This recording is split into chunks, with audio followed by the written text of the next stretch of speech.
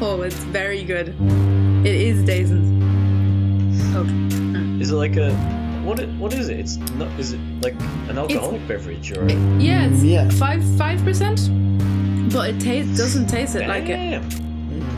Oh yeah. Yeah, what's a peppermint and licorice tea? I love that tea. Is that the Puka one? Yeah. I love that tea. That's my favorite tea. It's tasty.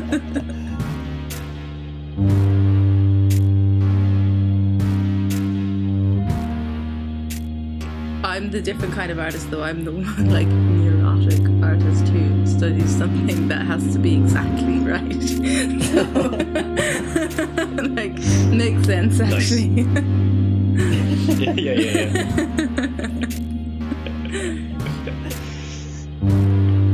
It's okay if I use that in my introduction. Yeah. Neurotic artist. Neurotic and pedantic.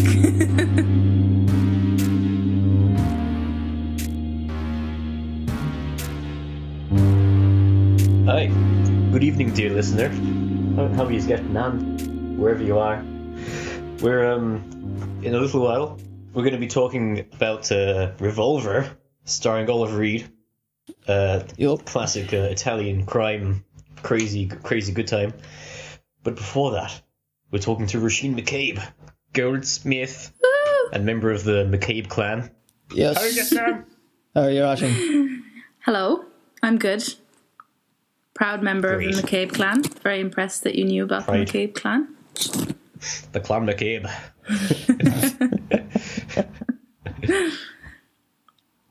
So what's the I crack? think it is a bit of a clan, isn't it? There is it a an clan? actual clan. Actual There is an clan? actual clan, yeah. Is it There Scottish? Oh, nice. I think so, but there's like a group of people who, I don't know if they meet up, but there's a thing. There's an actual clan, not just like, you know, your average surname clan. There's like a McCabe clan. My grandfather was invited to be the head of it, which is kind of cool. Oh, wow. That's Damn. class. Yeah. So, okay. I thought That's I was that's just, all I know about it, I though. was just saying that. Okay. You got like a proper coat of arms and all that jazz, I assume. Yeah, some Your own tartan pattern? battle axes. Probably. Yeah, I don't know what it is, though. That's pretty Oh, okay. sick. I'd be intrigued. Yeah. I'd be intrigued to see what the design and all that is. Yeah, because they can be pretty There's out three there. fish on the coat of arms. And then there's okay. battle axes as well, which is pretty cool. Sick. Those are Vikings. Nice. Sick. Yeah. Anto looked up his coat of arms before, the Donnellan coat of arms, and it's dodgy, man. There's a big tree. What is it? I might get mixed up now. It's either one of two things, which are both very dodgy. There's either a black man chained to a tree or hanging from a tree on his coat of arms. Oh, So Pretty dark. Yeah, He's probably wished he they've never got looked it up. Yeah. Okay. He's okay, but his ancestors are clearly absolute bastards. I suppose it's good to acknowledge that as well. Fucking hell. Ah, yeah. I forgot what mine is now. I think I know Grace is like a Norman name anyway, originally, like a DeGrasse or something. So I'm just a dirty foreigner. I knew that anyway. Yeah, we all knew that. And sure, the Murphys, we know all about them. I actually don't. It's always been in my nana and granddad's house hanging up, but I've never paid it much mind. Like I can't really remember what's on it. They make good stout, It's like a. Isn't most it like? importantly. Is it? I think First and isn't foremost. it like a? There's like a cross, isn't there? And there's like a hand, like with strings going down to the cross, or something like that. Fucking could be. I think there's a few. Same, it's very similar to the, in The Godfather. Not a clue, man. The Murphys. Yeah, the McCabe's are a clan, but the Murphys are a family. Yeah. Yes, we are. Anyway, Back to the McCabe. back to the McCabe. Now that we've finally got one sitting down. So we'll start at the very beginning, I suppose. Like, what, kind of your childhood, like, what kind of led you on the road to artistic endeavours?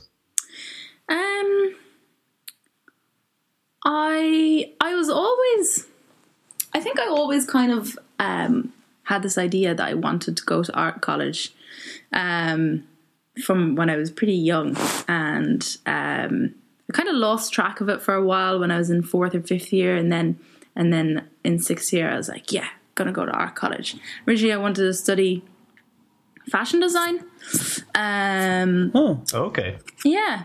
Then I did a portfolio course in Dún Laoghaire. Right. In Where do I go? In Ballyfermot. Much less distinguished than Dún Laoghaire. Sorry. It's a while ago now. So Central St. Martin's. I mean Ballyfermot, sorry. I mean Ballyfermot. And so I did just a portfolio course there, and applied for NCAD and to LSAD and Dún Laoghaire. And I remember going to Limerick and just walking in and walking down the hallway with the kind of, the brown tiles, very convent tiles, and the glass front, and I just got such a lovely feeling when I went there, and such a welcoming feeling. I just knew I wanted to go there, so I did, and then I met all you lovely people, and and then so I really liked printmaking in Ballyfermot, so I was quite interested in that already going to Limerick. And I think I was always really interested in sort of process-based art, because right. I obviously love fine art, but sometimes when there isn't a process to go on for me, I can find it I don't know where to start. Yeah. And it's a bit sort of there's such a huge world that you could delve into, and it's where will I begin? So I like to begin with a process, that's I ended up doing some kind of limitation-y kind of, or parameters. Exactly. Because otherwise it is limitless, and then that's kind of daunting. Yeah. So exactly, a parameter which to work in, and I love printmaking for that reason. I love learning all just different kinds of etching, and all these different things. And I loved all the people and talking about art. And I really think it just I loved art college so much. It just opens your mind to thinking, I think, in a different way, which is absolutely probably the most important part of it. And then, I don't know, I'd also always been interested in jewellery. Okay. And I heard of this course in Kilkenny, the one I'm doing now. I think I was in 2nd year and in college, and I started looking it up and saw the stuff that they were making, and it just kind of blew my mind. So I was like, okay, I'm going to finish this course, and when I finish here, I'm going to go to Kilkenny. So basically that's what I did, but it took a little bit of time to get there, because you need to have a portfolio and some goldsmithing experience already before you kind of would be likely to get into the course. Oh, right. So I kind of did that after college. I kind of put my mind to buying some tools and doing some part-time courses so that I could learn a bit. Okay. Yeah. Okay. Yes. I didn't realize you knew about the course for so long before. No. Or there was an area of interest. Yeah, I'm not actually. I don't know where I heard of it. or exactly when. I just kind of know that I had an awareness of it for quite a long time. Yeah. But it's like a biannual application because obviously it's studio based and bench based. So like there's 12 students every year in the course I'm doing now. So there, and it's 2 years That's long. very So small. there's not like a first year and a second year. There's just there is, but there's not different groups. There's the same group, and then a new group comes in when we leave. So there's the same block of people the whole time. So like I think when I graduated from LSAD in 2017, and the applications were for that year, I think, and I didn't apply in time, and I also didn't have enough experience by then anyway, so I had to wait then until 2019 before I could apply again. So it was kind of a bit of a gap, I suppose, but that was good as well. Well, you fit a lot Indeed, into to that kind of gap, get didn't you? prepared and all that jazz. Yeah, Indeed, yeah. yeah, I did actually. I suppose I did. Used it well. But you do Yeah. 2 residencies and how many exhibitions? I didn't really do 2 residencies, so I got 2 residencies. Ooh. I didn't really complete the one in Sample Studios, just because it was kind of a very long commute from where I was living, and I just couldn't really do it. And they kind of didn't Right. really have the facilities that I needed there for what I wanted to be doing. So I just ended up spending most of my time in the printmakers, but I did, yeah. So I got a lot out of the printmakers for sure. I was there for 6 months, a bursary in Cork, and that the Cork printmakers is really, really, really nice, and they're really nice people there. And yeah, I made work there, and then I put it in the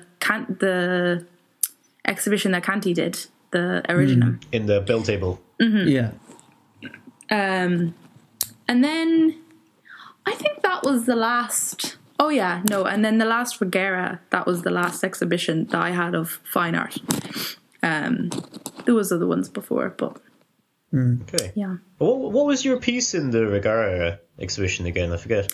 It was a massive canvas that was kind of stretched over a palette of a sort of figure, like draping, and it had like this kind of pinky pattern behind.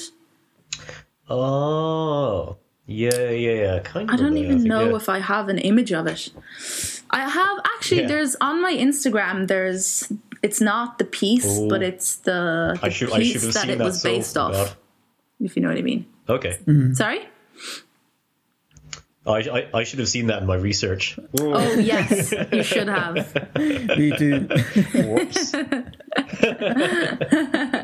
I know, but it doesn't look like much. I don't think because it's like the one on Instagram is just a sketch, and then I made a Right, piece okay. a piece based off that, which I think is just in the front room of me and Katie's old house, probably still just blocking up all the room.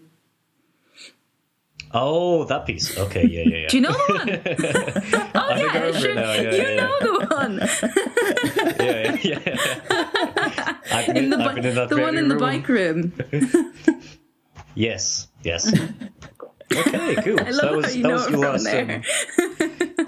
Yeah. Fuck's sake. Just from the gaff. Not from research or exhibitions. Nah, just the bike room. It was laid to rest. So that was your last exhibition experience. Yeah. Before and then what between the kind of spend the time between then and the course, preparing and I kind of getting a bit of a think portfolio together. Yeah, that was right before I started here. I think kind of getting mixed up with time, but I think maybe that was around the time that I was applying for here. And I started in September of last year. The September before last, I suppose. Yeah.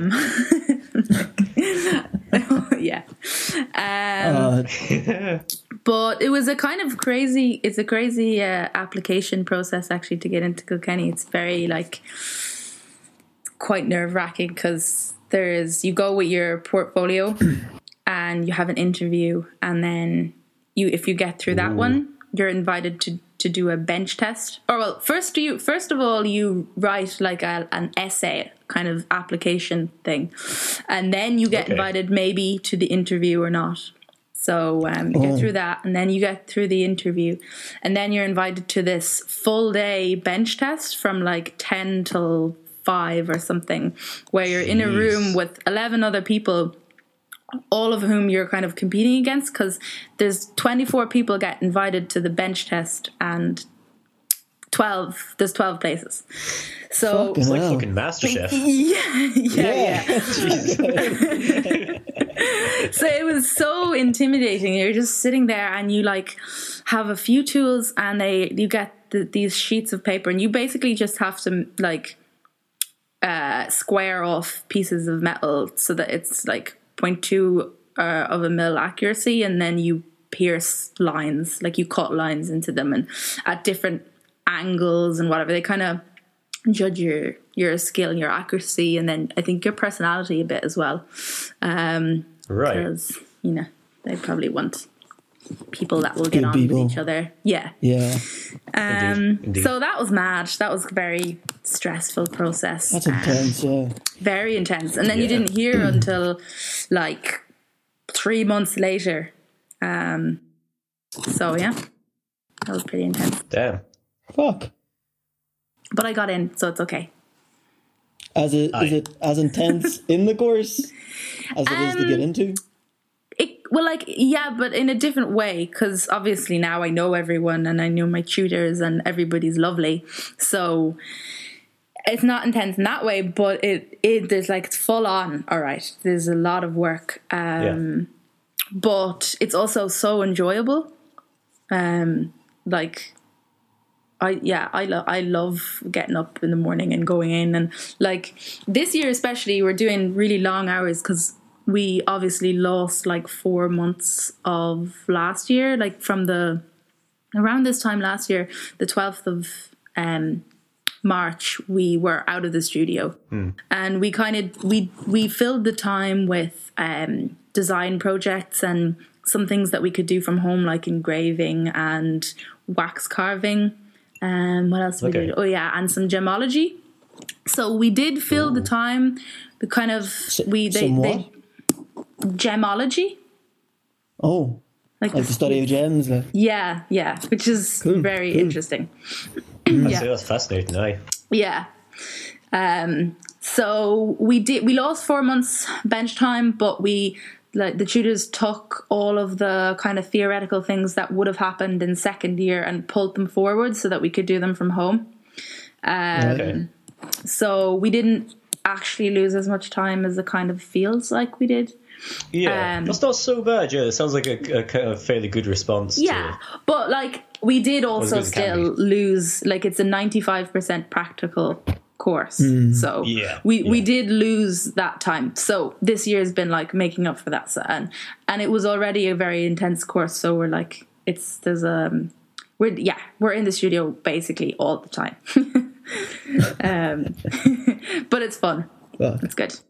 So what's the kind of what's a sort of typical week in the course? Typical week. Well, typical week really, I suppose, would be I usually go in. It depends. Like nearing the end of projects, I'd kind of be going in like for 7:30 or 8, and then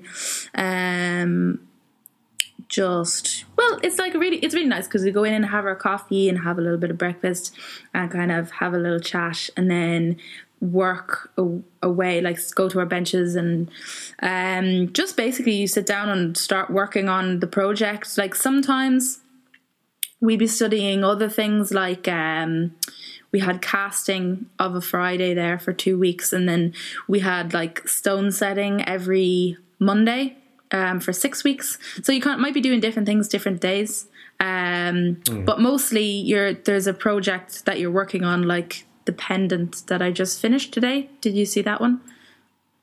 I think I did, yeah. The one Yes. I put it up on the Regara page today. Yeah. Because it was just finished today, so it was a really good day to start the takeover, Instagram takeover, because it was like, ooh, look, I just made this thing today. But it was actually weeks of work.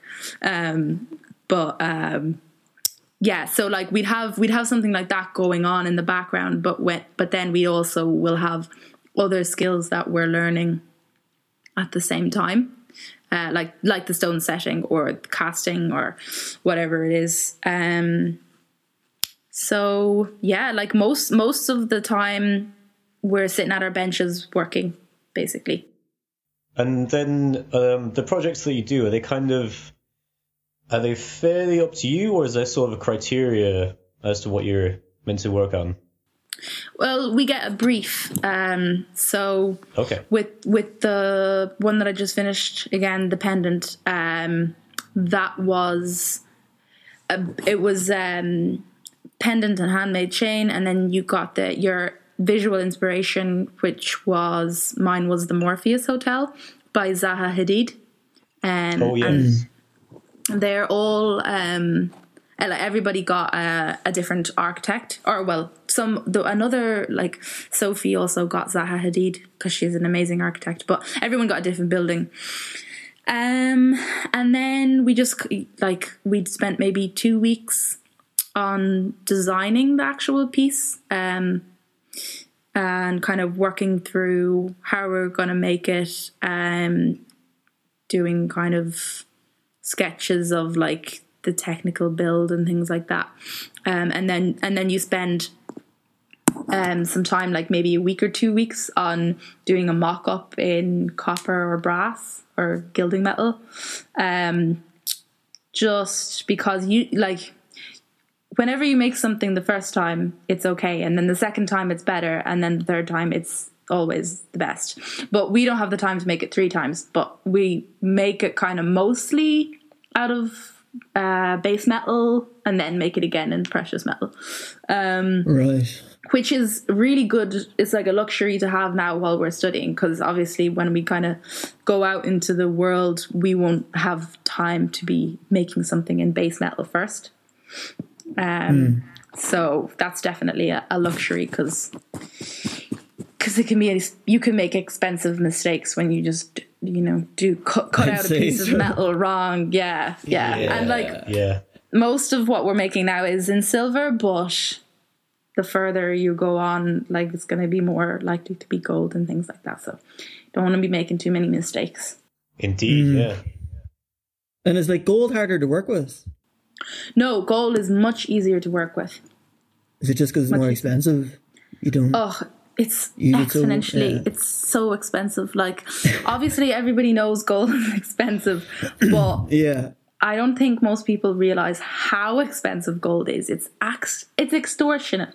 It is extortionate, but it's beautiful. Right. So, and it's lovely to work with. So, Do you have to pay for your own materials? Like, yes. do you have to pay for the silver and this gold and stuff? Yeah, we do. Damn. We do, but Shit. then people might buy the pieces. Like, a lady bought the perfume bottle that I made, so that's great, So yeah, you do have to pay for the pieces, and silver is really, like, silver is affordable. Silver is fine. Yeah. But it's just the gold, and we don't make too much in gold. You might have like an element of gold, but we're not making whole pieces in gold yet. I mean, maybe for like a commission, like a outside customer that might want a wedding band or something, but like class work is not with gold. Yeah, like on your chain, there's a little bit of gold, isn't there? There's little like, triangles. Yes, yeah, little triangles of gold. Me and Kieran were admiring this pendant earlier on, actually. Nice. It's gorgeous. Yeah, very nice. So is there kind of We came are up you for doing sort of a mixture new then? term for it. Oh, Ryan's gone. Oh, shit. Ryan's back.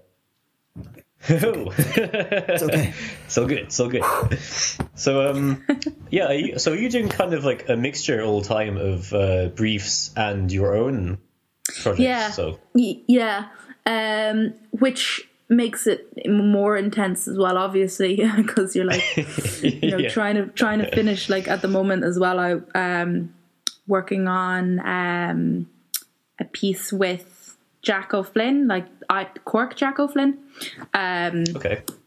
Not yeah, and Not very right. important to distinguish to make.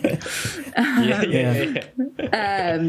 So, doing that at the same time as kind of having like being at a deadline with this other piece, and then we're also starting another new project like last week. So kind of having like it's like juggling like all these different things at the same time.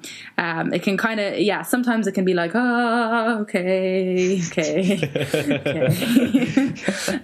Especially before Christmas as well. That was a bit mental, like, but also obviously brilliant because it's like it's what I want to do. So. But it's a lot of work because it's like I basically have a part-time job in the same thing as I'm studying, so it just means that I have to go and be in the studio for like 11 or 12 hours a day mostly, because usually you'd go and you could do your part-time job at the weekend or after, and it's a bit of a break and it's something different, but this is the same thing, so you're like doing the same thing all the time, and it's like it can be a little head frying sometimes, but it's also I love it. So Yeah, that means you're getting like I suppose double the practice then at doing the actual making of this class. That's great. And I suppose then that means you have that's cool as well, because like obviously like with the brief, as you said, there's like you got a little bit of criteria to work from, but then you've got you can work on the personal pieces, I suppose, a bit more personal. Or are there kind of commissions as well, you said? So most of the other things that I'm working on the side are all commissions, because I don't even have time to be making like my own personal things that I like my own personal designs, I suppose. Obviously the coursework are my own designs, but like all the other things on the side are commissions, because I actually it's great, but like I never really have a time where I don't have a commission going on. Like when I finish one, someone else is just like, oh, can I have something? And then like, oh, okay, there's another person that wants something.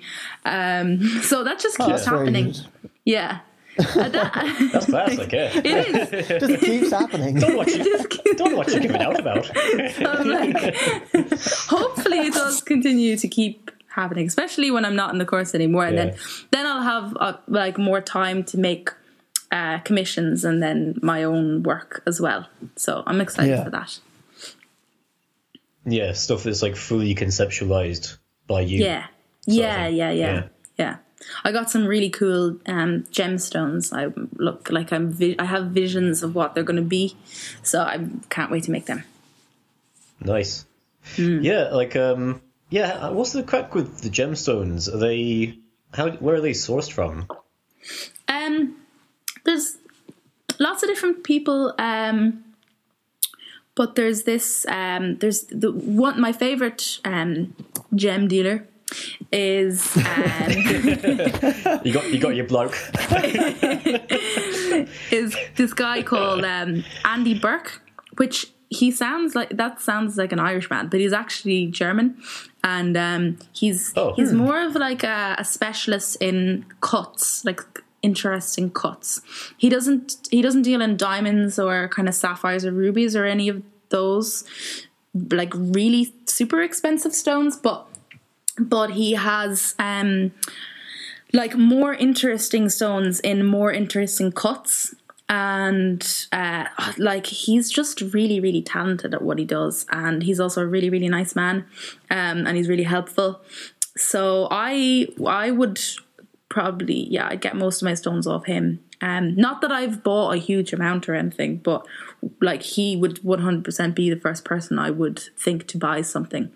Unless you needed a diamond, like if someone wanted an engagement ring, then you have to. I've never bought a diamond before, so I don't have that set up. But you do kind of have to have like relationships built with these sorts of traders, because obviously, like they send out stones. Like you might ask for like 5. Like minorly included, like color F diamonds, like that's like a high graded diamond, and then the person will send you 5, and you pick your favorite one, and you send the other 4 back. So like they're kind of, it's a big risk in a sense for them to do that. So you have to be in the trade, and then you have to. There's like a big trust thing in the goldsmithing trade for that reason, and which is really cool. Oh, wow. Like, because it's just you just have to trust people, and people have to trust you. And if you're not trustworthy, you won't ever be. No one will work with you. So it's That's just it's cool. It's like That's really cool. yeah. So yeah, it's a really interesting trade, and there's so many different kind of aspects to it. It's like there's a lot to learn. Like you'll be learning all your life, and you still wouldn't know everything there is to goldsmithing, which is really cool. The craft. Yeah. Would you be focusing? Is there more to it than just like cuts and clarity? Is there like certain properties to certain stones and that kind of thing that would draw your interest or make you want to work with them? Yeah, well, it depends on, like, so cut and clarity would be diamonds, kind of, that you'd be looking for specifically, like, to have something graded by color, clarity, carat, all that. But with other stones, like, say, for my coming up project, I'm looking to buy an aquamarine, and I specifically want one that's really included, because my project is based off.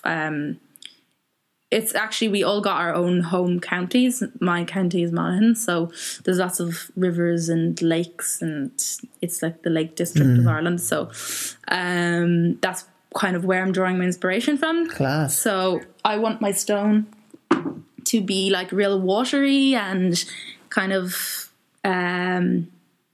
so I wanted to have loads of inclusions in it, so it looks kind of like you're looking into water with ripples and things. And obviously aquamarine. By inclusions, do you mean like literally the cuts that are made into it, like the amount of cuts kind of thing? No, like inclusions. Like the wavy colour you put in the centre, is it? Makes it look ripply. Yeah, it's like little clouds or something that are inside the stone, or like sometimes they can look like cracks.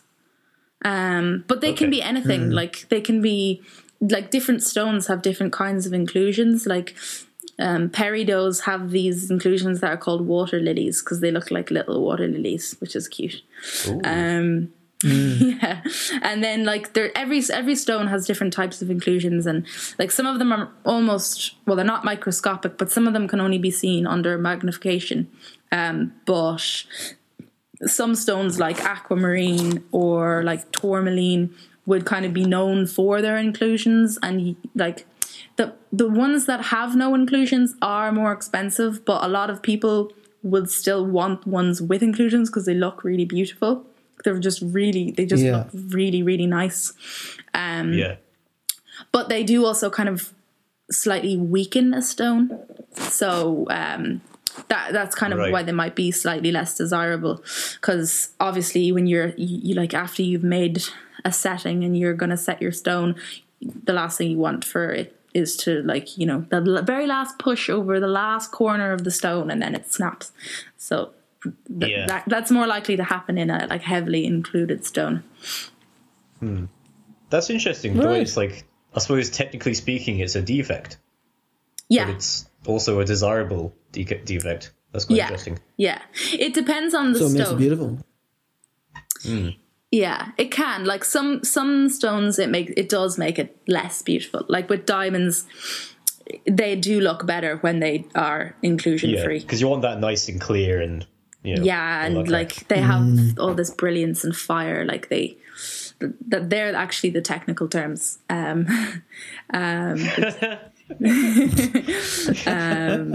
So yeah, inclusions kind of lessen that effect, I suppose. Make it a bit more murky. So yeah, it all depends on what you're looking for and the stone that you're using. And the whole area of gemstones, like, it just sounds really fascinating and something you could spend forever looking into. Yeah. And you some people that have done the course I'm doing now have gone on to become gemologists, which is a really interesting path as well. Really, really interesting. But it's really scientific. It's really, really scientific when you get into it. And as Jesus, with our gemology teacher, Kate Hopley, she's based in the UK, but she knows, she's just absolute. I think she must have a photographic memory or something, because the thing is, she'd just be talking and talking and talking, and you could listen to her forever speak about gems. She's really good teacher, and it's such an interesting trade. Yeah. Deadly. I was kind of one of the things I wanted to ask about was if concept is kind of a big element in your work, or whether it's kind of or whether the form is the focus. But I suppose when it comes to briefs and commissions and stuff, that's kind of the concept is sort of there and you're working off it, sort of thing. Yeah. It's definitely not as conceptually based as fine art at all. Yeah. It's much more here is my inspiration and this is where it led me and now I'm doing this.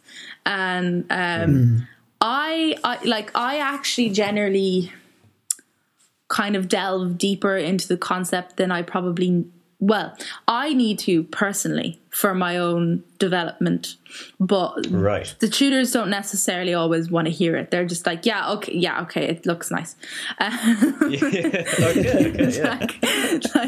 I started going into when I was researching this new project about the rivers and lakes. I was there was a young woman who it's a really sad story. It is true. She drowned herself in the lake near my house, and because she got pregnant and women couldn't have children then, and I started kind of going into this whole concept of just the Ophelia and the yellow wallpaper and the hysterical quotation marks for the podcast, but hysterical woman side of things. And they were just there's a load of sexists out there nodding their heads I know what you mean. Yeah. And then this was also we were practicing for when we were gonna do a pitch for a retail shop. So my tutor was just that's it's really good for you to have this to draw your inspiration from, but just I don't think you maybe need to go into that when you're trying to sell your jewelry. Yeah, God, fucking suicide jewelry. It's about a drowned woman. Yeah, people are gonna love this. Buy it. Yeah. No, you're alright. A little bit more cheerful. Yeah. It's literally daisy chain, making an amulet. I was it's it's to signify a heavy amulet around her neck to signify the weight of society are bringing her down into the water. Oh my God. Don't say that to a customer. You can wear it at your wedding.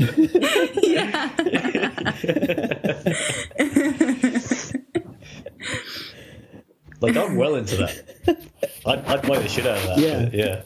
Your average See, I Joe, think some people, I think the people who would really like it would really, really like to know that. And then most people would be like, okay, so. But Man, it's a get niche, into like the niche emo market. market. Yeah. Yeah. Yeah, get into the goth market. Yeah. Big time. Or the metal market, metalheads. They Or like the that metal shit as market, well. yeah. Yeah. They like chains. Make one based on your coat of arms, just like a freaking battle axe. Sure. Word. But that's quite interesting, So- though. Like, Yeah. So, go on, Ray. that piece with that you have up on the Regara website, the piece of wood, it's not like Oh, yeah. practical jewelry. Are you allowed? Well, obviously you are. Or is that what am I trying to say here?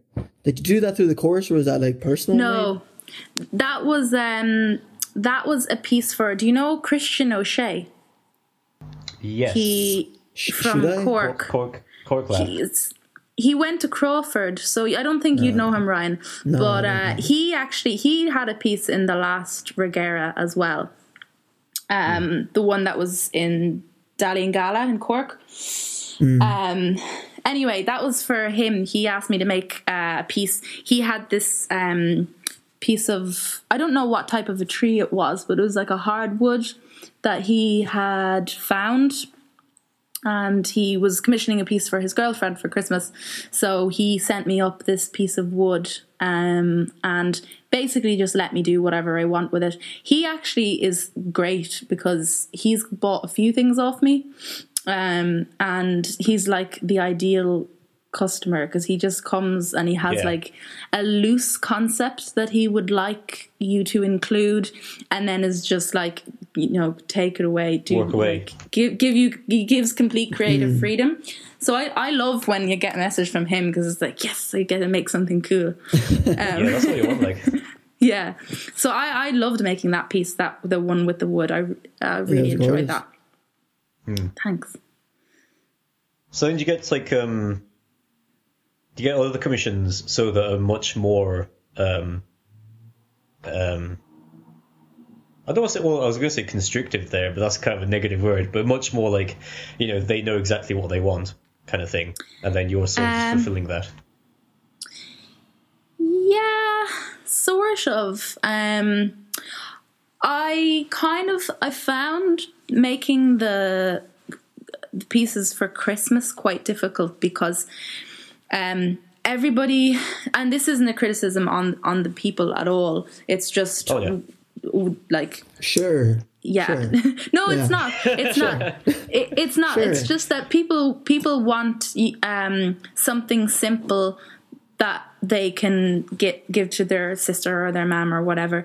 And it's difficult to make a profit basically making those more simple pieces. But that's what people want to buy at Christmas. So you're basically limited because they're like, okay, I have to make something that's worth 60 quid. You're limited in what you can do hugely because you might want to make that person like an absolutely amazing pair of earrings, but you're only getting 60 quid out of it. So you can only put a certain amount of time into it. Right. Yeah. Otherwise, you're giving yourself away and you'll never make a living. So that is difficult, having like a budget that you have to work to, because that's the most limiting thing. So I did find that was kind of difficult. And then there's like, I've never gotten a commission of an engagement ring before, but it's like engagement rings and wedding rings are kind of the bread and butter of a lot of goldsmiths. So So if anyone's listening that wants a ring, hit up this lady. I can make you one. but get an original one designed by me, because it might have a really dark concept, but we'll get past that. Just don't think about that side of it. but most people, for engagement rings especially, really just want the same thing. Everybody wants a diamond with 2 stones at the side, or else just a diamond in the middle and a little skinny little band, and that's it. And well, I can't, like, I'm not going to complain about that, because it is the bread and butter, and it's great that that's there. But then I also don't want to, like, get stuck into being like a goldsmith that makes engagement rings all the time, because you can get stuck into that. That's like the commercial side. So yeah, I just want to kind of avoid making the same thing twice if I can, like, or the same type of thing, you know. Just not sell out, like. Yeah, well, that's the goal anyway. Yeah, because I suppose like, to a degree, that is kind of the nature of the profession as well, because it is like a design kind of thing. So, like, a lot of time I suppose you are going to be doing those kind of, basic kind of projects. And obviously, nothing wrong with that, but it is good to, flex the old creative muscles a bit more as well. Yeah, for sure. Yeah. But then at the same time, like, getting those commissions allows you to work professionally, because you can afford to do so. You're getting commissions too at the end of the day. So. Yeah. And, like, they might be faster jobs as well. So you might, like... Yeah. You might have to spend... Like Shay, our tutor, one of our head tutors, was saying, like, you might get 80% of your income from the commercial side of things, but you might only actually spend 20% of your time on it, because it's kind of more like, I don't know, like maybe more systematic or something. You're kind of doing the same thing all the time, so you can do it really fast. Yeah. And you might be able to have, like, cast elements and just be able to, like, knock up a wedding band really, really quickly. Like, especially a band, you could have that done. You could have that done in an hour. But obviously, for a band, not for an engagement ring, but for a wedding band, you can make one in an hour. But then, of course, you're using gold, so it's going to be expensive still, because you're using gold. But for you like, it was only an hour of your time, so it's like, it is a really good thing to have going at the same time while you're making your work as well. So then, what would be kind of are there any sort of big influences on your work, would you say? Be like, be it artists or even just areas of interest, or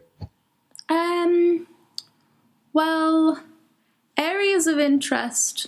I have always drawn plants. Like, you might remember from some of my work in college, but I just always love to draw plants. And I know that's kind of like almost a bit of a cop-out or a cliche or something, but I just can't help it. It's enjoyable, and it's like keeps the muscle, like the drawing muscle, going. And in terms of artists, they're like, I actually look, well, like, there are loads of goldsmiths as well that are big influences, but I kind of think I look more at fine art, that I draw inspiration from fine art more so, because also it's like, it's not the same thing. So I feel like I can go and look at, like, Egon Schiele or somewhere like that, like one of my favorite artists, or like, and not be like overly influenced by it, because it's totally different, but it's still drawing inspiration from it. So I think that's that's how I like to get my inspiration. And then also from, like, Rudolf Helsel, like, he's in Kilkenny. He was kind of he was like brought over from he's German, but there was this like Scandinavian design report that was done in Ireland in the 60s, I think, to try to modernize Ireland's design, specifically Yeah. goldsmithing, gold and silversmithing. So they brought over all like these Scandinavians and German craftspeople to teach Irish makers design, because there was a really old culture and of makers in Ireland, but with the kind of Irish nationalism, the design became like all about just being Irish, and then that became really cliched really, really quickly, and it's just like all these triskells and shamrocks and things, and it's just And harps. and, bad. Yeah, just really bad. And then like the Bauhaus is all happening at the same time, and it's like this amazing new work that no one's ever seen before. And they kind of realized, the Irish Council, like basically realized they're being left behind. So they brought all over these Scandinavians and Germans, and Rudolf Helsel was one of them. And he only died last year, and he has his studio still in town in Kilkenny, and his son has taken over his practice. Right. And his work's absolutely amazing. So amazing. He'd be definitely an influence. And it's also cool because you could just walk down the street and look in his window and look at his stuff. It's like, wow. Like, really, really That's pretty amazing. handy. Yeah. Cool. And then there was this goldsmith called Erwin Springbrum, who was sort of a friend of my granny's, and he made loads of work for like my mum's side of the family. Like they would kind of buy, like my granny probably has several pendants and some rings, and then like all my aunties and uncles and my mum and dad's wedding rings are by him, and they are not your standard wedding rings at all. They're absolutely amazing. Like they're really, really, really cool. Really, really interesting design. And I went to his studio when I was like 11 and was actually just completely blown away. And like his wife gave us elderflower cordial, and they had this really lovely home, and it's all wooden and really nice garden, and then his studio was just in the back, and like I think he had to size down my dad's ring, so I kind of just watched him do it, and I was like, whoa, like this is amazing. and that was, I think that was when I got that was when I was really got interested in goldsmithing, and kind of thought that might be something, like knew that it was a job and that you could do it. Not that when I was 11 I was like, I'm going to be a goldsmith, but I knew that people did that. So yes,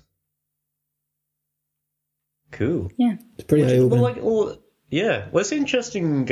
You mentioned that sort of relationship between very traditional Irish kind of style and then Scandinavian style coming in, because when I look at your pieces, there's definitely like they've got really nice refined kind of shapes, and they're very smooth and natural thing, but there's also some of them that I look at, that do, like, they look very Irish as well. So there is kind of that sort of relationship going on there.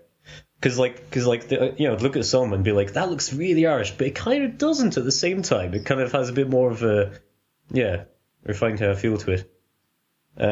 yeah. That's my compliment for this episode. I always have to do one, at least. I can't just ask questions. It's impossible. No. No. So what's your favourite tea? Oh, my favourite tea. Well, other than the peppermint and licorice, actually no. My favourite tea is chamomile tea. Definitely. Okay. Oh, Okay. 100% chamomile tea. 100%. nothing too crazy. 150%. Yeah. I have a cup of chamomile tea a pot actually, not a cup, every night before I go to bed without fail. Fuck. It's a good all-rounder. Yeah. It's a good, basic, relaxing, nice time. Yeah. Okay, interesting. So is Barry's, but like, yeah. Oh, Barry's is great. Yeah, Barry's is great. That's a very, very, very close second. Glad to hear it. I'm sure Barry's is too. They're listening. They're out there. Yeah. Licorice is decent as well, to be fair. I only got into licorice myself recently, but like licorice tea, oh man, it's so good. That sounds mental. It's sweet. Oh, it's gorgeous. It's sweet, but it's deep so nice as well. Yeah, it's really well rounded. It's just good. Try it. Good shit. No, Ryan's got a firm look of disinterest on his face. It's like we spoke to Kira about essential oils. And Ryan's just like, tea, different kinds of teas and essential oils. Just nah. And healing crystals. I lumped them all together with a big nah. It's your nah list.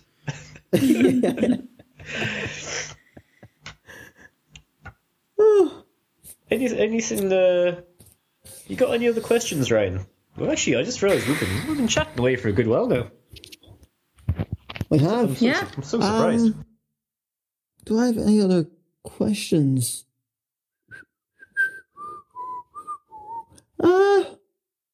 No, I suppose other than what's your plan for the rest of the week? For the rest of the week? Oh, I'm actually kind of having an easy week now because I got that pendant in. So I'm going to sleep in until 8 o'clock. And nice. Bad arse. In the morning. Yeah, it's going to be so good. Fuck, I didn't wake up till 3 o'clock today. Oh, it's going to feel like such a lovely lie-in. And I'm going to go to bed I'll probably go to bed. I'll have my cup chamomile tea right after we finish here, and then I'm just going to go to sleep, and I'm going to sleep in. And I'm training for a half marathon, which is in 10 weeks. So I'm doing some running as well. Unreal. Fair play. Yeah. Yeah, so I'm become really healthy and proactive now because there's nothing else to do, obviously, and that's one approach. That's basically you could do fuck all like I do, but I suppose yeah, as well, if you Well, and I went with Regara as the spotlight artist, but it's right. Going running. What's your plan for the Regara week? Yeah. Just sleep in. I forgot about that. Yeah, take it easy. I'm not going to do sleep in, you know. Nah, I'm not going to do that, actually. This interview was the highlight for me. I'm not going to do anything else. No, I think I'm just gonna I might do a little studio tour and kind of show people the different tools and things, and I'm gonna go through more design books, like sketchbooks and things, and I don't know, I might record myself making something and then do a little speed up version or something. Cool. Yeah, I'm actually kind of winging it, to be honest. I wasn't even sure if I was the Spotlight week this week or not. I was like, I think I probably am. And then I was. So, and now I'm doing it. So that's my approach. Be a surprise. It'll be a surprise is what you're saying. We'll see what we get. We might get nothing. We might get some stop motion. Yeah, you just don't know. Yeah, you just don't know. Yeah. You know, gonna keep you guessing. It could just be keep you interested. It could just be you drinking chamomile tea. Yeah, it's like a time lapse of you making a pot of chamomile tea. Deadly. Yeah. Thinking that rings.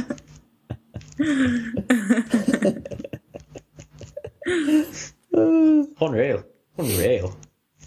Well, I suppose.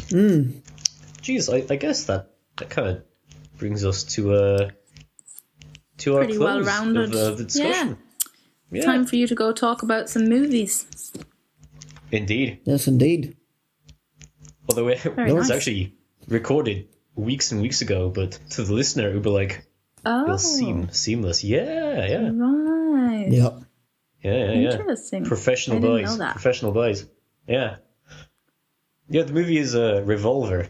You might enjoy it. You never know. It's like I wonder if I've seen that. I think it rings a bell. But 1973. Oliver Reed is in it. It's like an Italian kind of actiony, crimey kind of thing, I suppose. It's very good. Okay. Nice. Yeah. I'm sure it is. That's basically how the review goes as well. Yeah. The review will be better. That's all there is to it. It will be better. Yeah, you don't have to listen to that. Sweet. Well, I fucking hope it's better anyways. God. It's definitely not. Cool, cool. Thanks for joining us.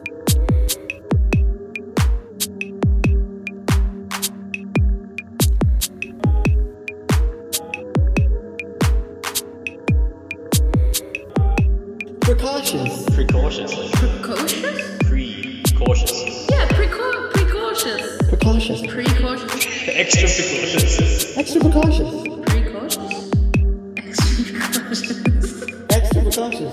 precautious. Precautious. Precautious. Precautious. Precautious. It's a word. It's a word. It's a word.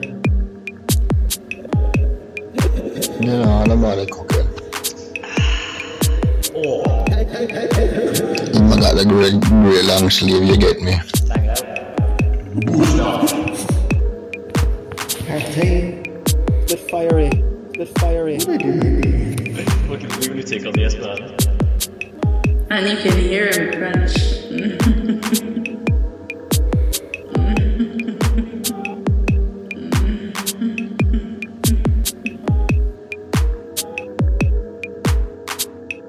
Hope you guys enjoyed that chat with Roisin as much as we did.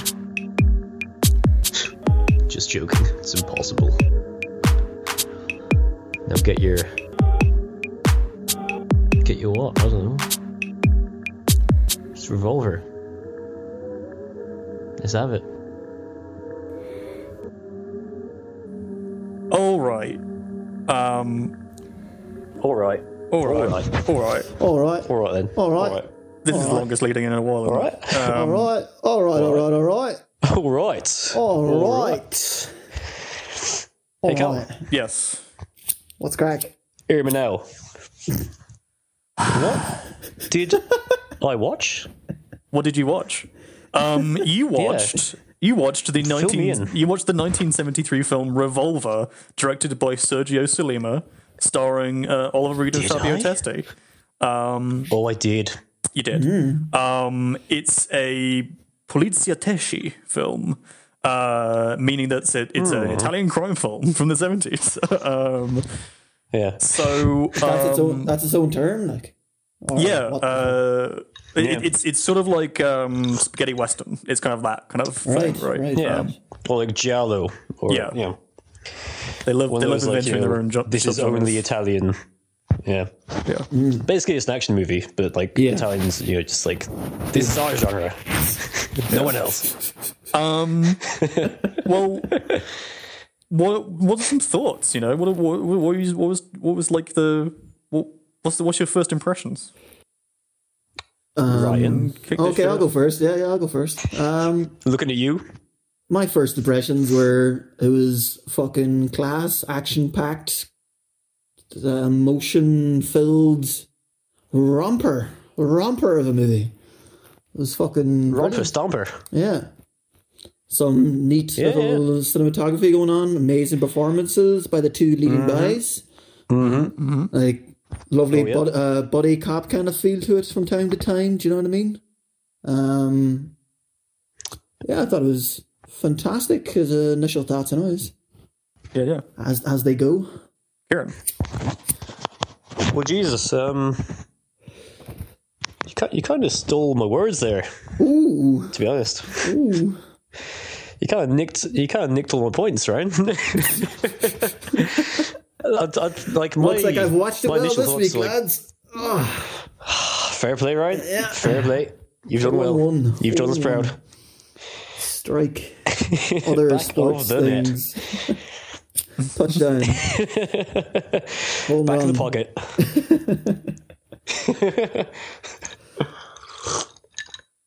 Yeah, no. Yep.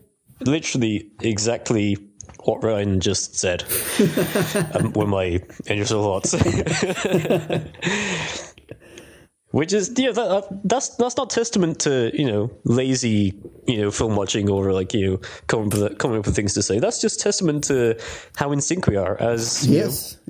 movie watchers and reviewers. You know what I'm saying? And We're on a level. yeah, if anything, that's my thoughts. My takeaway from the movie is we're great. Yeah. The way through the movie, I spent the movie going, I'm watching this movie so well. I can't wait for Ryan to say that. I can't wait for Callum to say that. That's going to be so good. Well, I'm glad to gonna be hear unreal. it because I really liked it as well. Guess So what? I went Guess in what? You're gonna be shocked. Shocker. well, here's the thing though. Here's the thing. Let's get this fucking What's shit the on thing, track bro? right now, okay? Yeah.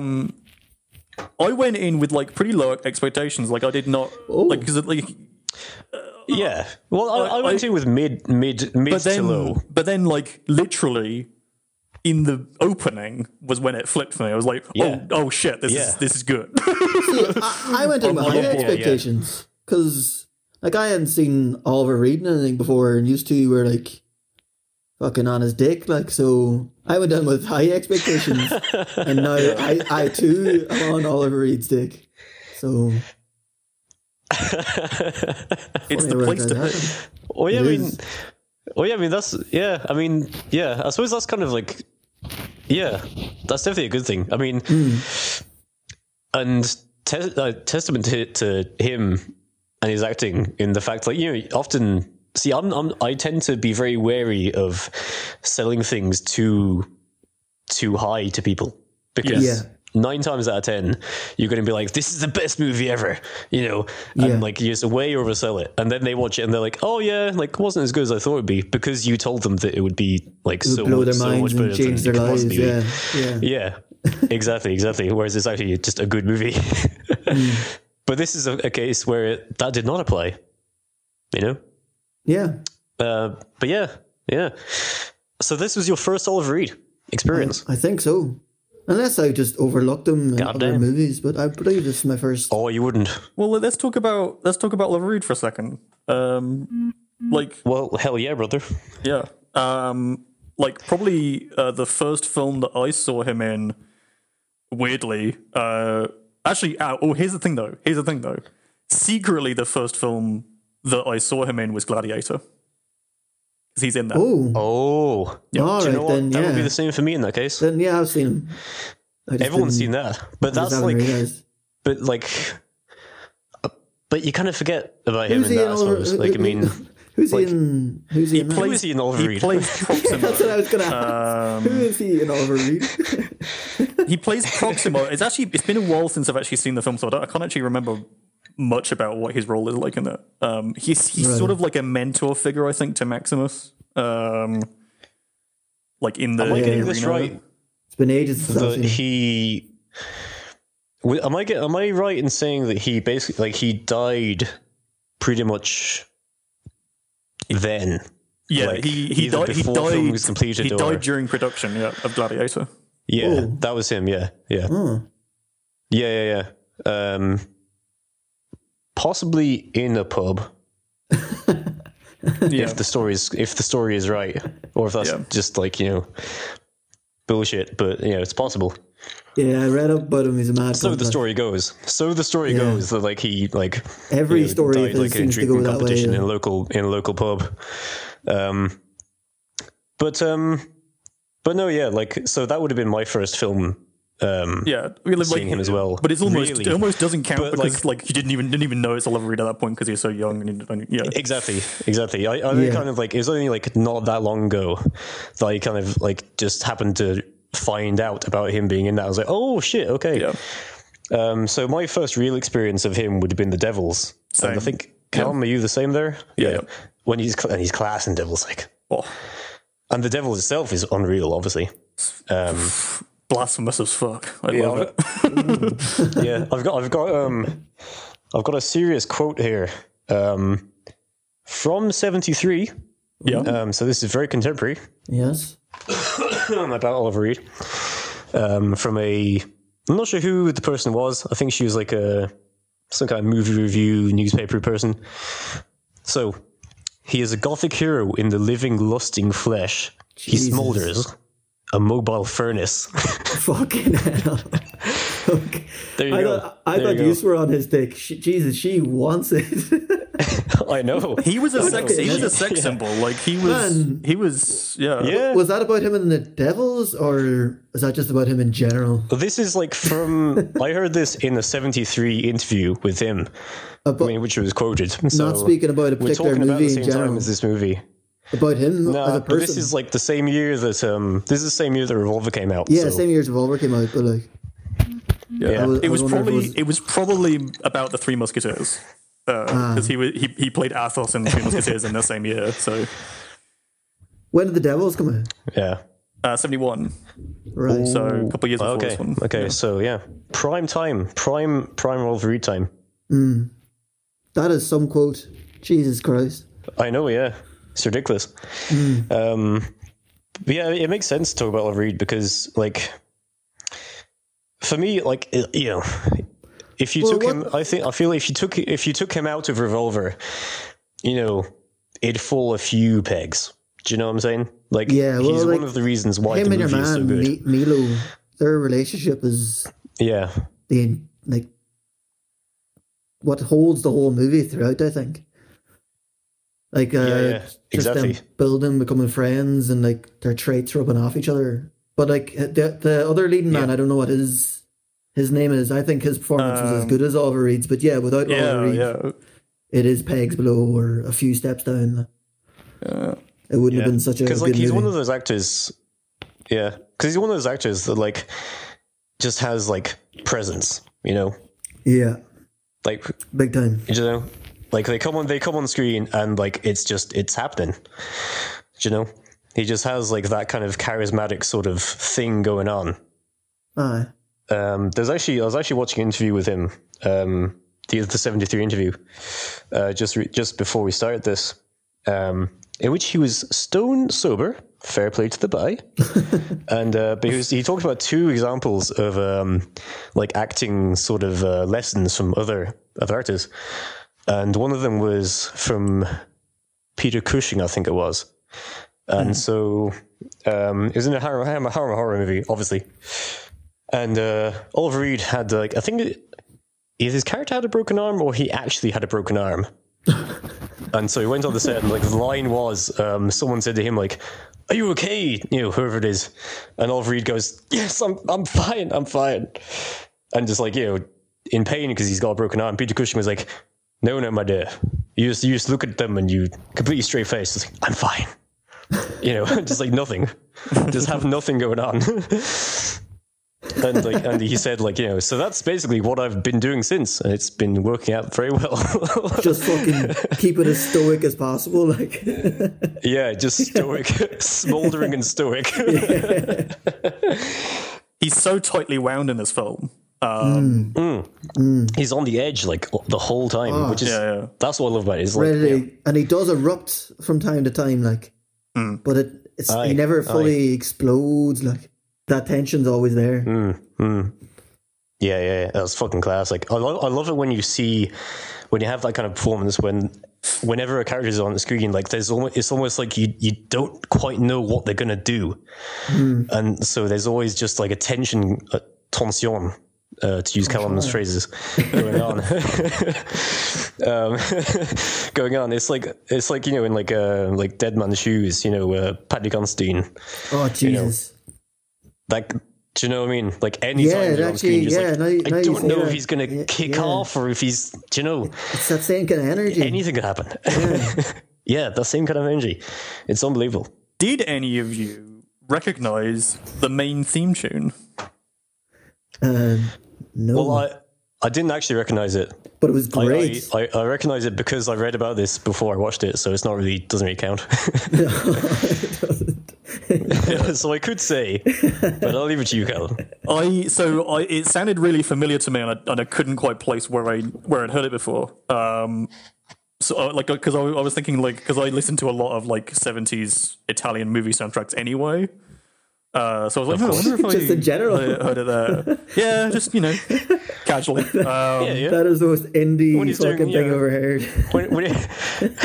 When he's getting his coffee and bagel in the morning, Cold brew coffee. his flat white. But so I recognized it, but like I didn't know where from, and it was used. So the soundtrack was done by Ennio Morricone. The theme tune. No, the soundtrack. The whole soundtrack. The whole full soundtrack. the full soundtrack was done by Ennio Morricone with collaboration with Bruno Nicolai, who's like another Italian composer. Well, they done some job. Okay. It was the title theme "Un Amico" was used in Inglourious Basterds. Indeed. Oh, what? Yep.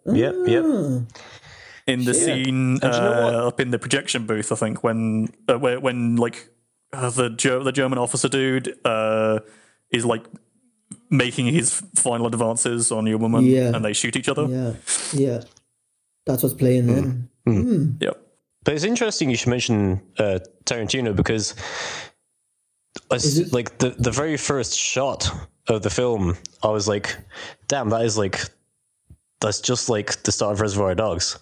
It just reminded me very strongly of it. Like your man in the back of the car bleeding out and kind of freaking out. Oh yeah. It just reminded me, I think even the angle it was shot from and everything, just reminded me very strongly of start of Reservoir Dogs. Which, didn't surprise me at all, because this is definitely one of his movies. I mean, fucking, as you say, he uses this piece of music in Inglourious Basterds, so it's obviously a film that Tarantino would be referencing, and looking back and this is definitely his shit, like. But I love the opening sequence. The opening sequence is it kind of took me by surprise, because I was expecting, being an Italian crime film from the 70s, I think I did have slightly lower expectations than you were expecting it to get Ryan, more gammy, for example. you were expecting just a bit more schlocky, a bit more grand, but just not that great, but it is definitely like on the top end of its genre, and the opening scene, definitely it really took me by surprise, just because the poignancy of it, and I didn't expect to get the feels that it brought out so soon. I didn't think I was going to be having emotions. and in the first 2 minutes. the dialogue in the first 2 minutes, it's not exposition heavy, but the way the whole thing is crafted, you can immediately feel for them characters, and you know who they are. You understand their relationship. And it was very well done, and a very soft, sensitive opening for such a violent film. Yeah, and two other scenes.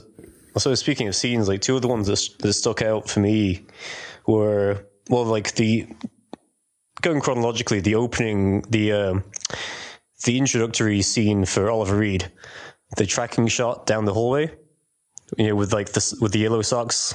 Yeah. The pieces of clothing fall into the floor. And I saw that was going along, and I was like, I wonder if that's Oliver Reed. And it goes up to you see the side of the moustache. I was like, oh yeah, that's Oliver Reed. Yeah, that's Oliver Reed. As soon as there was a bit of fucking going on, I was like, this is definitely going to be Oliver Reed. Yeah. As soon as there was a bit of fucking guaranteed, But I thought that was one of a cool example of the well done kind of cinematography throughout. It was the tracking shot there was really cool. But saying that, immediately after that is probably one of the most jarring scenes for me. Whenever he got the phone call and he has to go in, and she's upset about going shopping, and they're meant to go shopping together. He keeps just saying, "Oh yeah," and you are my wife, and you are my wife, and now you're my wife. And that was weird. That was weird. Yeah, he says you were my wife two or three times. 2 or 3 times. Bit weird. Very short. What the fuck's going on here? So it's like they fucked up the editing or something. Yeah, he was meant to say you're my wife once, but they messed up the editing. He says it again. And for such a strong start, that poignant opening scene with the two boys, and then that lovely, as you said, cinematography with them getting down. For it to go from that to just that fucked up dialogue. I was like, what? Okay. I was a bit shocked then, but Yeah. it settles me. Yeah. And then, I mean, like, dialogue would be one of, like, the only criticisms I would have. Yeah. Or one of the few criticisms, anyway, throughout was, like, just dialogue could have been a bit better. You know, Could have. It was writing great. could have been a It bit was better. great in moments. But like, Yeah. I mean, that partially comes down to, I think, Callum, would I be right in saying that the Italian actors were speaking Italian and were dubbed over? Because they didn't quite seem to match up. In many cases, yes, they would have been. Yeah. Yeah, so I feel like that could have been like, you know, like in the church where there was like, dubbing happening. So like the acting comes off slightly wooden because of that. Yeah. So I think I forgave it a little bit. Yeah, I think in the case of like the main guys, I think they're like, I don't know about Fabio Testi. I don't know whether that was his voice. I think it might have been like a dub voice, but really? I don't. Maybe it was his own voice though. I don't know. And also like there's the decision that Oliver Reed makes to use an American accent. Yeah. And the odd little, do you notice like his little Italian hands on occasion? Yeah, I think He's got little Italian hands. That's what you said. Do you know like the fucking like the thumb to forefinger? You know. I don't know what you're talking about. You know what I'm saying? I don't know what you're talking about, man. You know, like you know, whenever like there's like a mobster who's like pleading to someone. Oh, like, the hand gesture. Yeah. You know, come on, you know, Yeah, fucking, yeah. you know what I'm talking about. There's a little bit of that creeps to his acting on occasion, which I quite enjoyed. You know, it's like Oliver Reed being Italian. Yeah. I think he just did it to match the rest of the dub. I think because everyone else is kind of doing various accents, mostly American. Here's the other thing about this film: I did not expect it to go into like paranoid political thriller territory, which it kind of does towards the end there. Yeah. Which I think confused me more than anything else. I honestly kind of lost track of the movie. Like 3/4 of the way in, I was like, I couldn't quite follow it for some reason. I don't know why. When they started going cross country, What, from France to get into France when they're running over the mountains? and stuff? yeah, around then kind of thing. No, after then. I was grand with it then. It was after the shootout on the streets of Paris, was it? And then after then, I was kind of a bit. I don't know, why is he talking about he could blow the whole thing open and stuff? I don't know, I kind of lost it there a wee bit. So, if this is the political thing you're talking about, could you fill me in? Yeah, so essentially it's related to the assassination that happens at the start of the film. Yeah. So there's this oil magnate who is basically going to be. I think he's going to be like. I think he was like moving into renewables or like breaking up his business or something, and basically like Oh dear. People weren't happy about that. Whatever this like obscure conspiracy wasn't happy about this and killed him. Right. Okay. And so it becomes this sort of. I thought it was pretty cool because like it kind of becomes this sort of film about the way that, especially with the decision that Oliver Reed's character makes towards the end, or the series of decisions. It kind of becomes a film about. No, go ahead. Go ahead. It kind of becomes a film about sort of like police as not as defenders of like safety or anything, but as defenders of like the state and industry and that sort of thing. Like there's that scene in the greenhouse where the random dude is like kind of hinting at what the whole thing is. And it's kind of I'm not sure if I'm making any sense here, but it kind of becomes a film about like you have this cop and this criminal whose common enemy is like capitalism essentially, and the cop ends up siding with capitalism. Yeah. Yes. And I thought that was pretty cool as far as like a 70s film goes. Jesus, okay, I must have known that. Yeah. No, like well, because the final shot of the film is him. Yeah. just But digging deeper into the lie, basically. But it was that political side that I kind of lost track of. I was It is pretty following- obscure. It is pretty. I was like, kind of following his thing of like who one life's worth compared to another. Was kind of what I was getting from I think his. that arc is anyways. definitely part of it. Yeah. Yeah. But both of those, readings are what give it the depth that it required, because without any of that, I felt like it could have been a bit of a flat kind of revenge-y kind of crimey kind of thing, and I kind of felt a bit like that most of the way through about Oliver Reed's character, because I obviously enjoyed his acting as we pontificated upon at the start.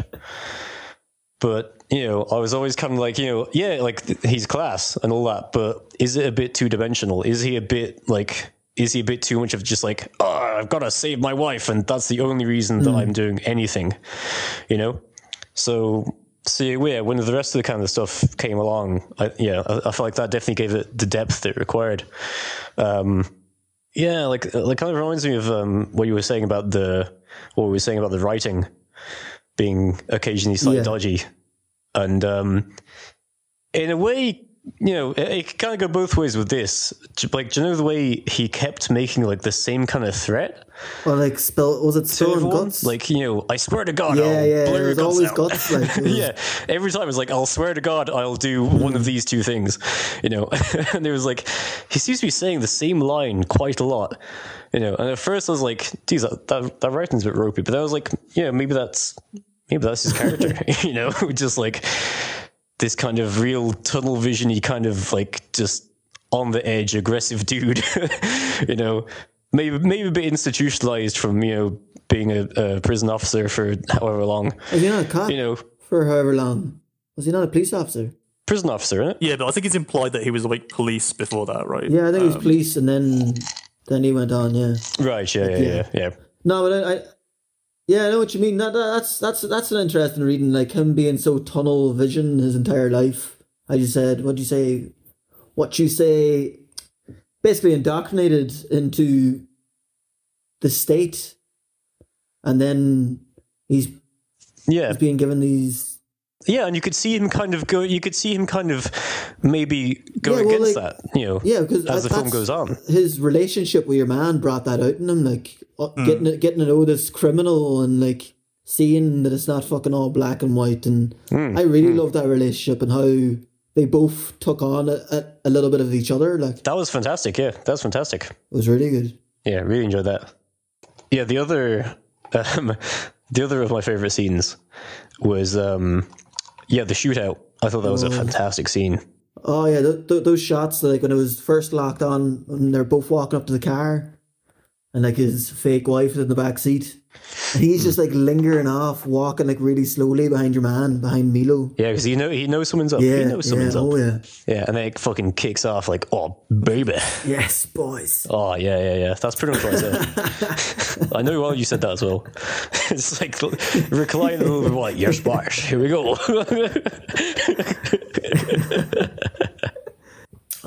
There was a few other one other lovely cinematographic moment was when he was first walking into the prison. Just to rewind it here, bring it right back. There's a shot where he's walking. I think it's at a front desk, and it's shot from a high, looking down on stairs, and it's a plan. It's kind of a plan view of a building. And there's stairs going everywhere, and it just looks fucking unreal. Yeah. And I was watching it with my wee brother. And my wee brother was like, "Oh, I need to rewind that and look at that again. I need to rewind that and look at that again. I want to draw. Good man. I want to draw that he shit. Gets it. He gets I it. want to draw that shit. He gets it. Yes, boy. Oh, I was. you must be very proud. proud. You must be And he proud. was loving the soundtrack as well. Throughout the thing, he's like, Good "Whoever lad. did that, man? Whoever did that?" And I was like, "Oh, go on, Tiernan, you wee legend, you." He's only 14. I was like, "This is brilliant. This is brilliant." Go on. What the fuck? Get him on here. Get him on here. He clearly gets it. No, he does and he doesn't. He's an idiot sometimes. But yeah. Oh, okay. He's only Sure. 14. No, he's a Murphy. Oh, well, hold on. Hold on. Maybe I should get him on here. Fuck Badmouth Murphy's all let him fucking have you. You shite you. She's outside right now.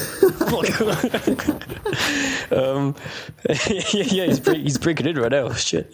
But yeah, what like the soundtrack? Like it was one of those recurring soundtrack films. A theme. Is that what's called? Where you get like the same theme coming back like a good few times. And like even in different forms and in different contexts. Yeah, where the same theme keeps coming back in, like but really well used every single time. And yeah, I really enjoy when films do that. It's just a cool element when it's done well. Because if you think about it, like I mean, the soundtrack was fairly sparing, really. You know, you had like that theme, and then there was like a handful of other pieces. Yeah, I wouldn't say many. No. There's a lot of variations. Yeah, I was listening to the soundtrack on Spotify actually. There's a lot of variations. Bit of fur release in there. That was nice. There's a lot of variations on the same sort of themes for like different situations. Yeah, different moods. Yeah. But there was which a is lot kind of like a thing that Italian films did a lot, I think. Yeah, there was a lot of silence in it as well, though. It was very punctuated with silence throughout. Yeah. It was well used, the soundtrack. But they both go hand in hand. Like you need to have your ups and downs. And your highs and lows. Indeed. Exactly, and that's what kind of makes it, you know, as I say, just like a kind of a top tier kind of, you know, Italian crime, you know, film. You know, there's plenty of like these like films of this kind of genre that are grand, but you know, bit schlocky, a little bit gammy. And it's those little touches that make this the elevated. Yeah. The top level, you know, of that kind of genre. Yeah. The elevator, just like the tasteful stuff, you know, cinematography, soundtrack, symphony of cinema. to quote Carl. And also it's ends on a freeze frame. Always. It's actually it should be a must. Film. It should be as we know from Uncle Buck, and yeah, it's the sign. Like any film ends on a freeze frame is a good film. Yeah, I've never seen a bad one. Fucking Breakfast Club, come on, the peak of cinema. Probably a Harry Potter. There is Prisoner of Azkaban when he flies off and it's like his face is all stretched. Fucking there is. Come on. God to fuck. Yes. Quaron. Yes, Quaron. Back of the net. Unreal. Oh, fuck you, Callum. Oh yeah, so it's Quaron, so it's okay. It's Quaron, so it's okay. Yeah. It might be Harry Potter, but it's Quaron, so it's all good. Yeah. But yeah, like the bleakness of the ending. Like it put me in mind of a lot of other. Like it kind of the film basically like kind of slid into the. It turns into fucking Serpico or something like. Kind of fucking does, yeah. Hold on a second. What I thought of was the Parallax View. Have either of you seen the Parallax View? No, can't say that I have. I don't really think good. I have. It's a 70s like conspiracy thriller starring Warren Beatty, I think. Someone would say Warren Oates, and I was like, oh. Right. Say no more. Ryan just passed out. It's from 1974, so just a year after this film. Right. And it's fantastic. I highly recommend it. But like it has that same sort of like bleak kind of overwhelming resistance. Like there doesn't seem to be anything that the main character can do to like get out of the situation, sort of thing, because everything's just too big for him. But also made like the freeze frame at the end of this so powerful, because like it's like it's like some films can end on like a freeze frame and be kind of like a little bit half baked or whatever. Not Uncle Buck. No. I'm not including that in this statement. Of course, but like that's what's amazing with this one, because like it just stops on this shot that just sums up everything that has happened, and it just stays on it for the whole credits, and you're just looking at Olive Reed's expression, and like he's got your wife back there. It's just fucking fantastic.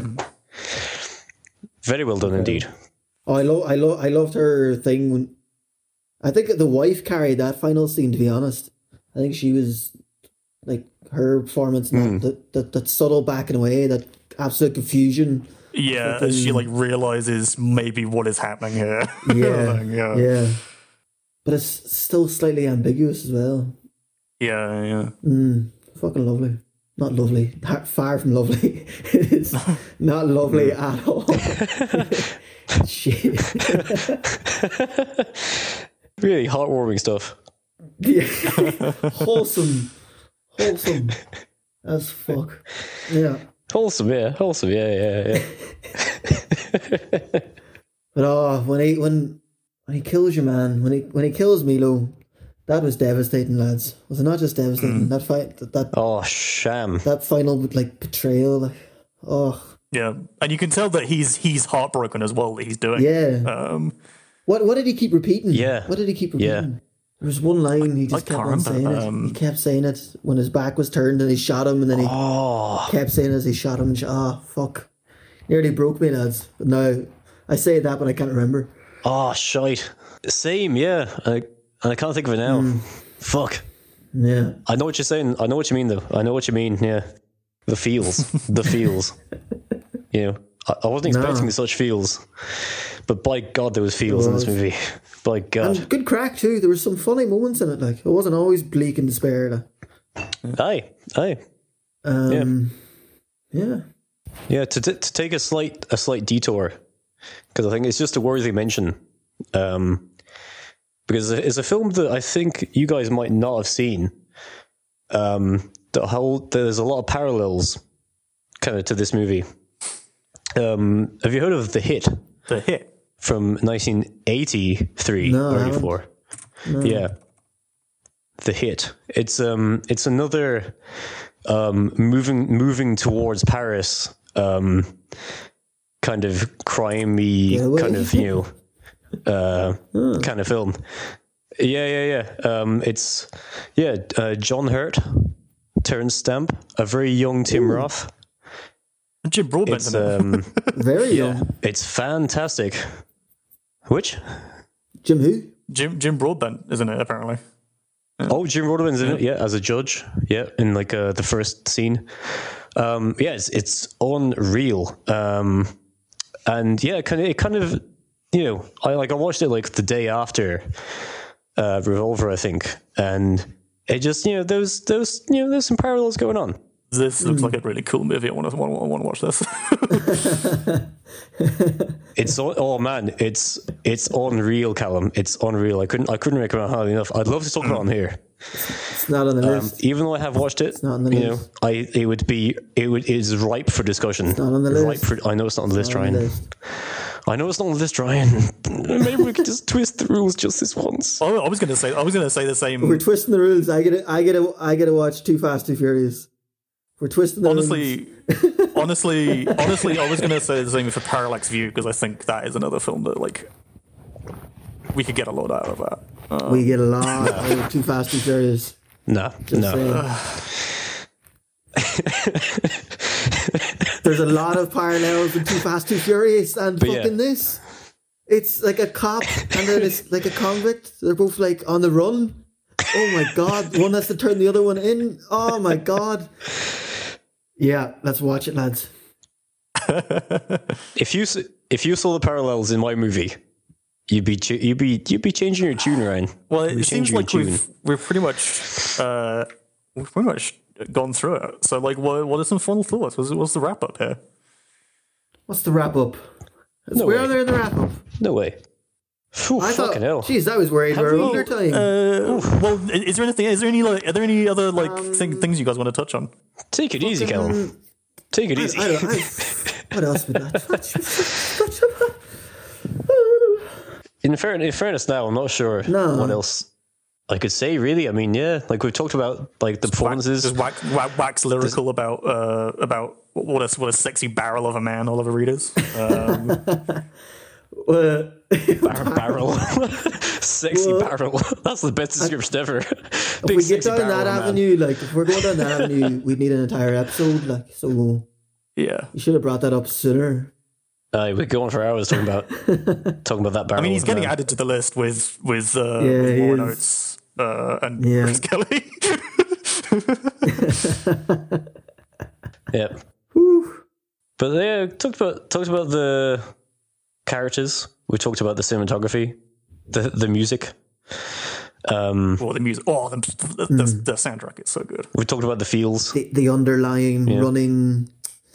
I mean, yeah. I mean, fucking actual storyline. God damn it.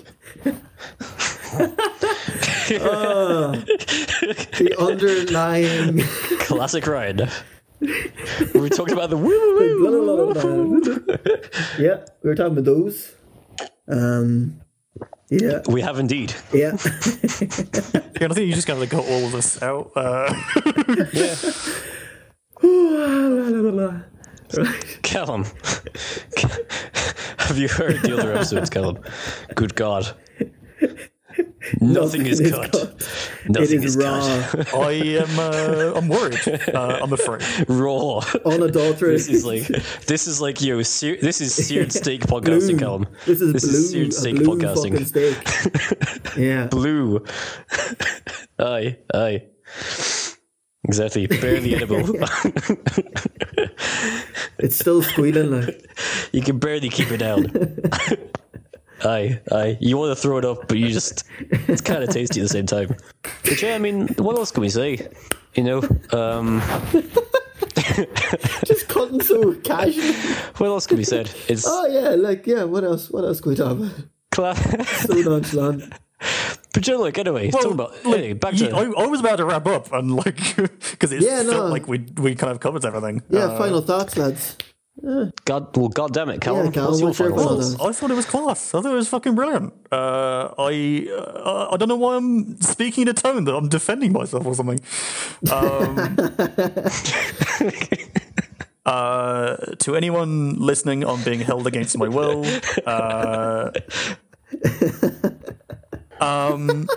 No, yeah, I thought it was brilliant. Yeah, no, I couldn't agree more. Couldn't agree more. Look, it's a damn fine film. Yeah, if you're looking to get some Italian crime into you, like this is pretty much the way to go. If it's your first one, forgive the dubbing. Just forgive the dubbing. Get over it. Try and get past it. That's the case with like most Italian films from the 70s, though. Yeah, but if it's your first one, like if this is the first one you're going into, you've never seen an Italian movie from this decade, just beware, like, do you know?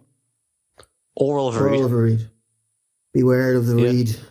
Yeah, like, I mean, I think it's a good place to start with, like, it's a good place to start with either Italian or Reed.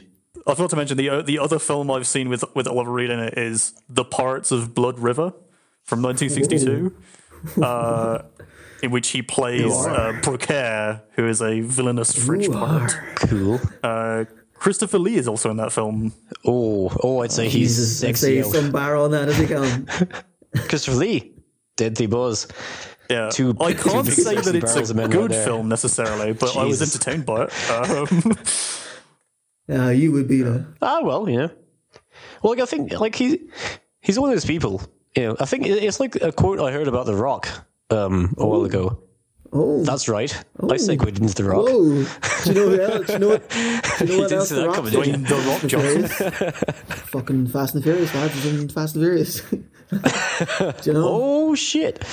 But no, it's like I don't know who it was, but someone said about him basically, like he makes everything he's in better than it is. Basically, well, it's the son of a movie star, right? It's the son of a movie. He's star. one of those people that when they could just come on screen and you're like, oh, well, this is great. I'm vibing here. This is brilliant. Yeah, it just lights the whole thing up. Yeah, exactly. It does. Yeah, and he's one of those guys.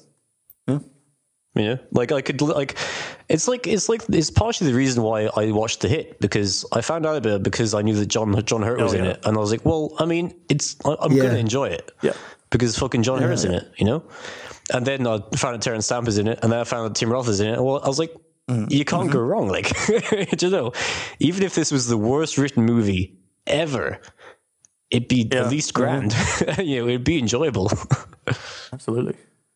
Yeah. And you think that, you say that, and on that and there's note, movie 52, and like...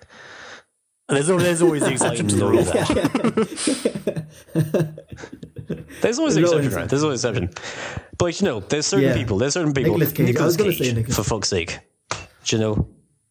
Like he can be in Yes. the Wicker Man remake, and it can be That's enjoyable. more than enjoyable. You know, if that was anyone else, Yeah. it would be awful. That's amazing. Like, but that's Well, because it's also of him. that movie's also Certain terrible because people. of him. Yeah. But, He turns it into this like high farce almost. Yeah, that's a bizarre. There's that, Yeah, yeah, there's yeah. that old rumor that he always thought it was a comedy. He thought he was doing a comedy. That's like, I'm not sure how true that is because of how Yeah, I love that. I love that. But Yeah, I mean, Yeah. the thing about Nicolas Cage though is that he kind of just goes onto a set and he'll just kind of from what he's the way he's talked about his process, such as it is, he essentially he'll just like channel whatever he feels the film is, right? So like, and often that could be a bellwether of like whether the film is good or not. Is like what kind of Nicolas Cage performance is in it, how committed he is, or whatever. You know? incredible. Well, actually, Cam, that's an interesting point. Because I listened to an interview with. I'm going to throw another curveball mention in here. Helen Mirren. Okay. I listened to an interview she's with on the her. list. She's on I the had not list. expected to get all of this she's into a Revolver review. That's fantastic. But yeah, like Sham Alive. But like it was an interview with her from 83-ish, and she was talking about how basically she can't sing. She has no ability to sing whatsoever. But she was in one of her earlier kind of roles, which is a stage musical, where obviously she had to fucking sing.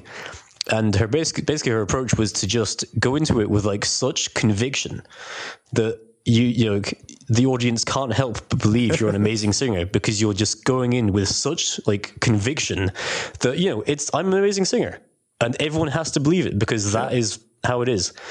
And that kind of sounds like what you're saying with old Nick Cage there. Yeah. Yeah. Some comparables there. Movies. Do you know what I mean? Movies. Exactly, yeah. The charisma. charisma, Yes. you know? The passion. Charisma, uniqueness, Ooh. nerve, and talent. Oh. Shouts out RuPaul. If you're listening, we love you. Shouts out.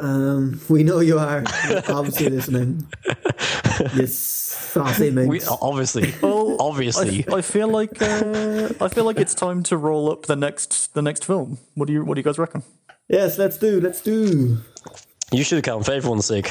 Yeah. For everyone's sake, roll up the next So film. we'll do the same Before thing. me here and start dishing about All Stars. Do you know? Jesus Christ.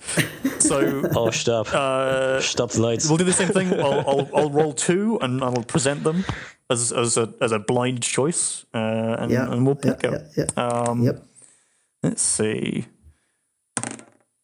Dead Ringers again, or Messiah, or Dead Ringers really wants to get watched by us, or Messiah of Evil, which is another 1973 film.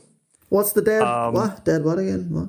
Dead Ringers is a Cronenberg film Oh, yeah. starring That got pulled a couple of Jeremy weeks ago, Irons. wasn't it? That has come up three 3 times now. times. Jesus. This is the third time that's come Maybe we up. should So just maybe watch we it. should just fucking watch it. Yeah, I do keep rolling it off the left. Yeah. Third time's the charm. 1988. Yeah. David Cronenberg. Let's go for it. Sweet. Unreal. Bit of Cronenberg, like, do you know? Yeah. Deadly Buzz. Let's have it. Yup. Okay. Yeah. Oh, Jeremy Irons is in it. Jeremy Irons is in it Grand. twice. Twice. Fucking. Yeah. He's in it twice. You'll see when you watch the film. Well, on that cliffhanger, That's like the next step up from everything I was just saying about great actors. He does that twice. Holy shit! damn. Okay. Wowee. Okay, Look forward to it, boys. that's that. So. There he goes.